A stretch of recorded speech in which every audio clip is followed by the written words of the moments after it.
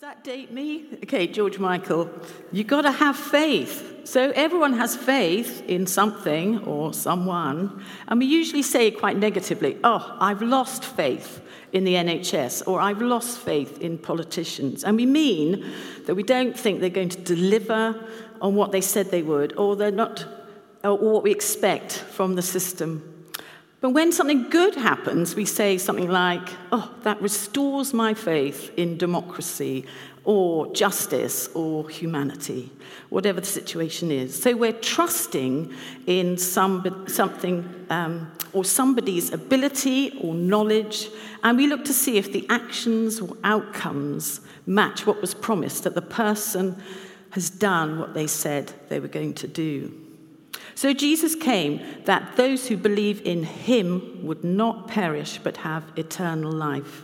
And the only way that we can come to God is through faith, believing in what he has revealed about himself. And then we trust in his character, his promises, believing that he will do what he has promised. And that changes the way that we live. So we live by faith and not by sight. And this is the firm foundation that we build our life upon. So I'm so glad we're looking at Hebrews, which I think is such an awesome book. And please read the whole of it when you've got time, because you want to know why Jesus is worthy of all our praise, someone we can completely trust, because he is simply the best, better than all the rest. So at the beginning of Hebrews 11, we'll get a definition of faith in the context of this book. And it says, faith, verse 1, is being confident in what we hope for and also assurance about what we do not see. So that is being sure of the things we hope for and knowing that something is real, even if we cannot see it. So here is a slide of a radar screen. The only way pilots can fly in fog is by trusting their radar. Radar tells you about things that are there, but they might be too far away or hidden for our eyes to see. So we can liken faith to radar that sees through fog. Faith knows what is there, and it tells us, even when we cannot actually see it with our eyes. We cannot see God, but faith tells us that he is there.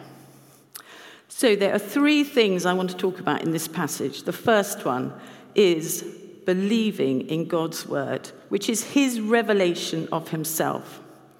And that we trust, therefore, in God's character, that he's made promises and he will deliver on them.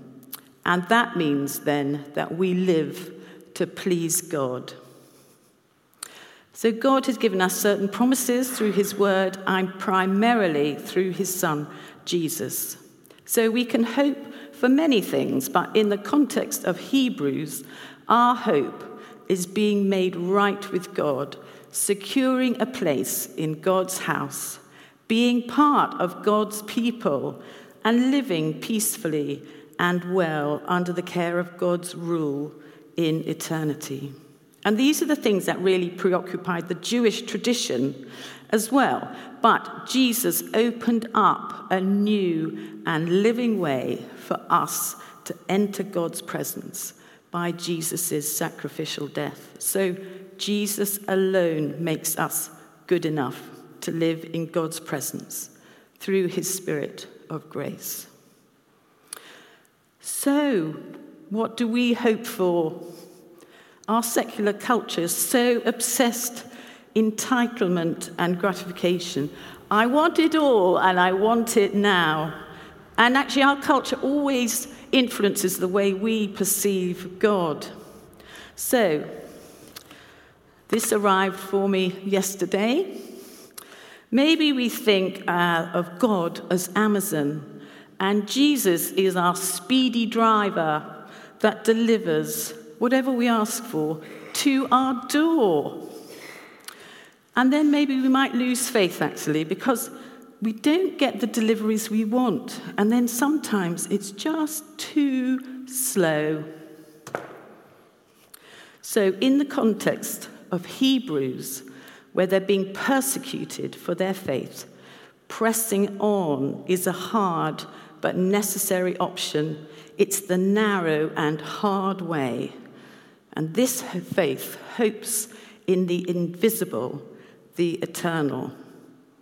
So they believed God who said, there's so much more to life than what we can see. In Christ, we have better and more lasting possessions. So some of us might be finding life difficult because life isn't fair and life may be not playing out as the way we expected. And maybe there's a sudden illness or family difficulties or all sorts of anxieties that can make faith in a loving God difficult.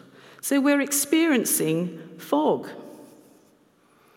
And we as Christians are not immune to life's hardship, although it is tempting always to read the lovely verses in the Bible that always tell us we're going to be protected, have happiness and wealth at all times.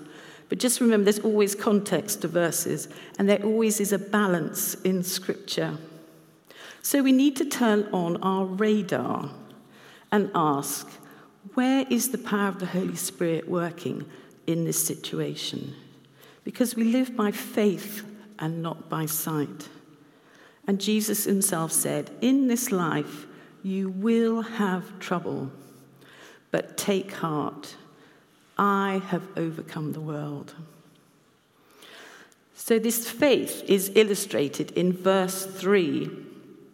It says, by faith we understand that the universe was formed at God's command, so that what is seen was not made out of what was visible.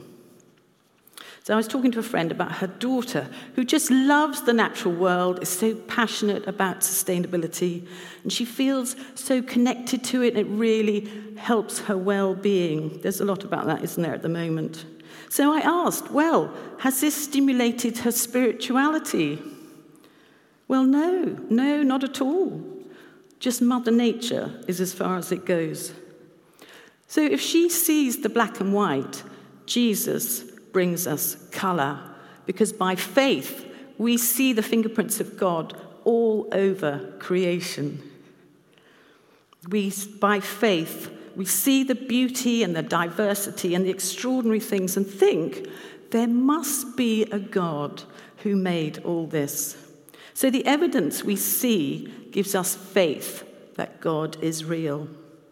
And this resonates with the biblical narrative of God, Father, Son, and Holy Spirit, creating our universe through his unseen word. The invisible world creates the visible one in which we live. And it says by faith we understand this. St. Augustine wrote that faith is the first step to understanding. So understanding is the reward of faith. So don't try to understand in order to believe, but believe that you may understand. So faith is a spiritually perceiving and understanding process. And it's faith that opens us up to this vast capacity of God for beauty and joy and peace and love and goodness, which can only be understood as we have fellowship with him and enjoy his presence. And our part is to do everything that Jesus asked us to do. So don't forget Sermon on the Mount. I wonder how you're getting on with that. That's how Jesus showed us how we can gain insight into how to please God. So faith is the fundamental of our relationship to God. It's in the biblical narrative from beginning to the end. So we need to ask ourselves, do we have faith? How do I know I've got the right kind of faith? It's not about how big my faith is, how sincere I am. It's about a saving faith which believes in God's word, trusts his character, and shows me how to live a life that pleases God. So we've got 3 characters to look at because they were commended for their faith. So how did they believe God's word, trust his character, and live this out? So first of all, let's look at Abel. It says that Abel brought God a better offering than his older brother Cain. So they were the sons of Adam and Eve, and their story is in Genesis 4. So it didn't take long, did it, for sin and sibling rivalry to really wreck family life. And somehow, by faith, Abel knew he should offer God the firstborn of his flock, which was the right sort of sacrifice, because it involved a shedding of blood for the forgiveness of sins. And that prefigured Jesus and all his saving work. And then Cain had a choice to battle within evil within him or to do the right thing. And he chose to go with evil, didn't he, really? He murdered his brother, probably out of jealousy. Abel is an example of sacrificial faith and understanding of what pleased God, even though it enraged his brother and cost him his life. So I hope you're not in such a dire situation. But people actually who do come to faith, like from a Muslim background, they can lose their lives because their family hate them because of their faith. But faith can evoke a negative reaction from others. So it does call for sensitivity and courage. But in the places that we work or relax in, do people know that we are Christians and see that faith makes a difference to the way we live? Or do we take the easy way out? And then, how about Enoch? Well, he never died. He was one of the very few. God took him up because he was pleased with him. And we're told in Genesis 5 that Enoch walked faithfully with God. So not a big deal. He just walked faithfully. And the implication here is that his day-to-day life was determined by the belief that God was real, and he earnestly sought him. And then he found that he was a generous God who saved him from death. I mean, how extraordinary. But God promises us eternal life. And this life starts now. It is therefore a wonderful privilege to be able to walk with God, and in seeking God, talking to him, asking questions, just deepening our knowledge of God and of his character so that we can love him more. And as we know with friendships, the more we share with others, the more we get to know them. So earnestly seek God through reading his word, praying really deeply, and living in the best way that we can. Sermon on the Mount's really helpful on that. And then listening to his voice. What is he saying? And then acting on that. So put on your radar and see where Jesus might be working behind the scenes, because the invisible is more real than the visible. But life distracts us, doesn't it? And keeps us busy, and there's always stuff to do. So our challenge is to make this the main priority in our lives.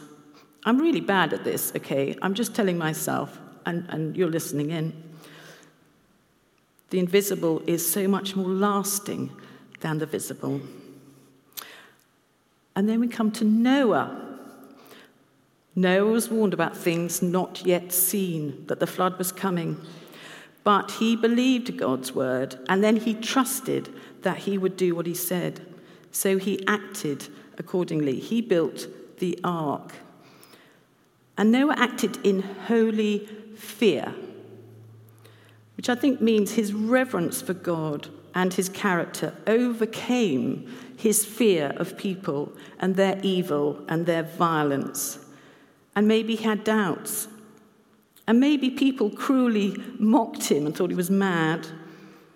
Or maybe he felt uncertainty about collecting all those animals and the logistics of, how is it all going to work? But he was obedient to God's calling. And honestly, it didn't make sense to anyone else, and they carried on as normal. And then it happened. And only Noah and his family were saved. I think that's so sad. In 2 Peter, Noah is called a preacher of righteousness. So no doubt he was warning people, and nobody paid any notice. They had no concept of this faith that Noah had. So his actions were a lasting judgment on the world. So we can live in reverent awe of God, or can we live that way that overcomes our fear of people and their opinions? We want to show God's love to those around us, but sometimes we do have to stand up for God's standards, maybe questioning our work culture, maybe that bullying culture, or the prejudice, or dodgy practices, or maybe helping people with their relationship problems, how we advise or help people. Do we go along with them, or do we offer a different view that honors God's way of behaving? And of course, we need the same faith today. And dear Jamie and Jenny show that in their lives. So Jamie said he's believed his word literally from the age of 7, hearing that he was going to be ordained. And there have been knockbacks, but he has trusted in God's character to do what he has promised. And they have persevered. They have kept on walking with God, growing in faith and understanding. So, Jamie, as you start your curacy, we ask God to strengthen your faith and lead you into greater service in a way that pleases him. You're both going to be brilliant. So saving faith is the belief in God's word that keeps us pressing on when everything around us tells us to give up, it's just not working. And it's the kind of faith that lives day to day, despite the fog of life, trusting in God's promises that through our Lord Jesus, we have been made right with him, so that filled with his Spirit, we can be free to love others and to do good things that please God. And it's a faith that believes God is a generous God, and he will reward us with a home in heaven, gloriously living with Jesus, where no sin can sabotage all the goodness. Is that pie in the sky for you? As I get older, actually, it sounds appealing, increasingly appealing. And when there's so much violence and evil in the world, I'm praying more, actually, for Jesus to come again and just set us free. But it's not just the future. We can know God's presence in our lives as we persevere to deepen our relationship with God and grow in understanding of the one who loves us and gave his life for us. So let us pray.